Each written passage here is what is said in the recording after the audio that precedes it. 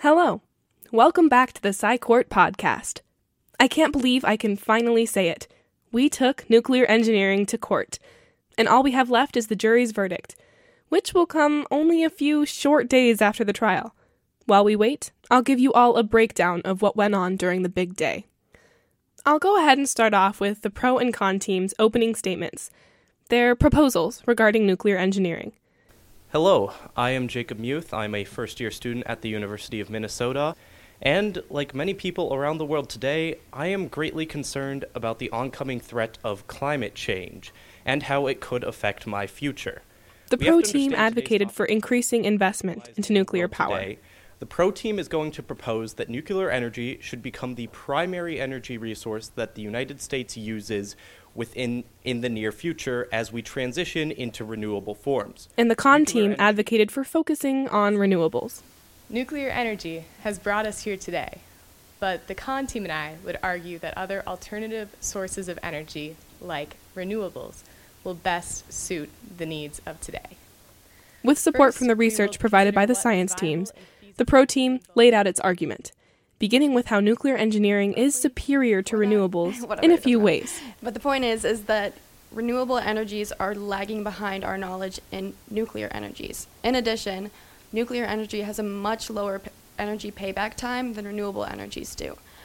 The environmental science team's research supported this argument regarding emissions, too. Nuclear, the overall gist you should get from this, nuclear are these tiny graphs here. Non-renewable have a lot of CO2 emissions, comparative. Plus, nuclear power could possibly use to fill in the holes of renewables. Solution. And one proposed solution is integrating nuclear power with these renewables, including when the sun isn't shining or the wind isn't blowing, solar panels and wind farms aren't producing any energy. Nuclear power can fill in those holes. The pro team went on to address the issue of safety. Chernobyl diaries, and so everybody thinks that nuclear power plants are going to give your baby a football head or something. And so that is a stigma that we need to address, and that just isn't true. The health and safety team pointed out that every energy source comes with associated health risks.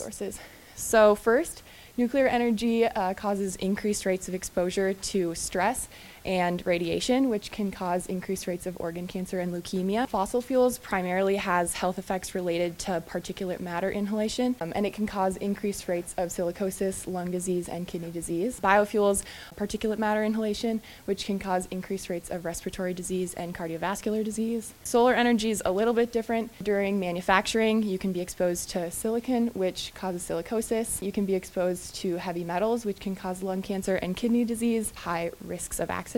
Also goes with wind energy, you have higher risks of accidents, as atrial fibrillation and other stress disorders. In geothermal areas, you're at higher rates of exposure to radiation. And finally, hydroelectric power, you have higher rates of heavy metal exposure, and they have a very high death rate due to accidents.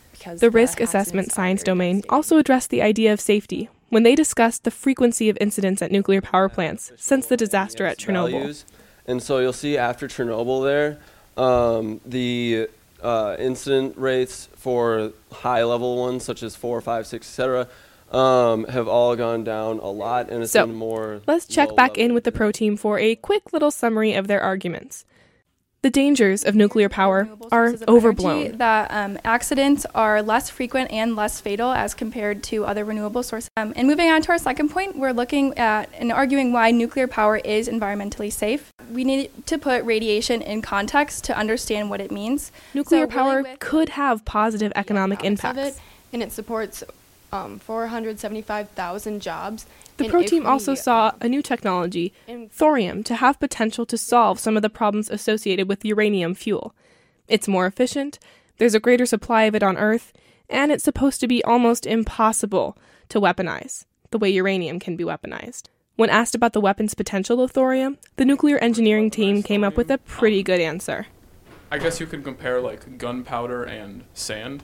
If you wanted to make an effective bullet, you could use sand if you really wanted to. You could try really, really hard, but just use gunpowder, You know, like it wouldn't be worth developing the technology to weaponize thorium because it would According to the Pro Team, nuclear energy can be a bridging technology to bring us to a 100% renewable future. Climate change. But by integrating some renewables with nuclear energy, we're helping to increase the product of both and make both energies overall more efficient, while divulging resources into both as well so they can be developed at the same time. So we've heard snippets of the Pro Team's argument. But what about the Con Team? What is the argument against nuclear power? So we are all here to talk about today the reality of efficiently and safely powering tomorrow while avoiding an unclear nuclear future. And now moving on to our con proposal, renewable energy should become the primary energy source over nuclear energy in the United States of America to best combat climate change and reduce emissions. They started out by addressing the issue of storage.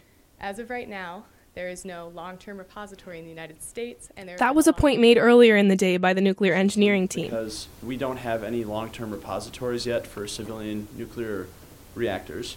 The Con Team also brought up nuclear disasters, which they argue are not as avoidable as the Pro Team would like you to think. To hindsight bias, where, of course, as I've explained earlier, a very complex solution seems much more simplistic in hindsight after an accident. And they reminded us not to overlook the danger of living near a nuclear power plant. Science team that living in areas around nuclear pose certain health risks. There are 3 ways in which radiation is exposed to people. It could be ingested through contaminated food and water, through respiration of radionuclides in the air, and through direct contact. The environmental domain's research backed up worries about adverse health and environmental effects of nuclear engineering. Uranium and coal mining, they both have severe close-range impacts on the surrounding wildlife. Plus, as uranium reserves are depleted, costs of fuel will rise. So an investment in nuclear engineering could be wasted money.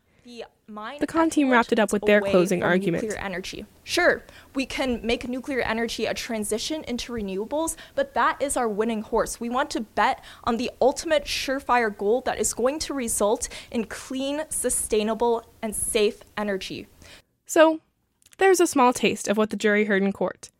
We don't know yet what their verdict will be, but the wait is almost over, and I'll make sure to check back in with you all when their decision is announced. As always, you can follow Science Court on Instagram and Twitter at SciCourt, that's SCI Court, or on our website at scicourt.umn.edu, where we will be announcing the verdict very soon.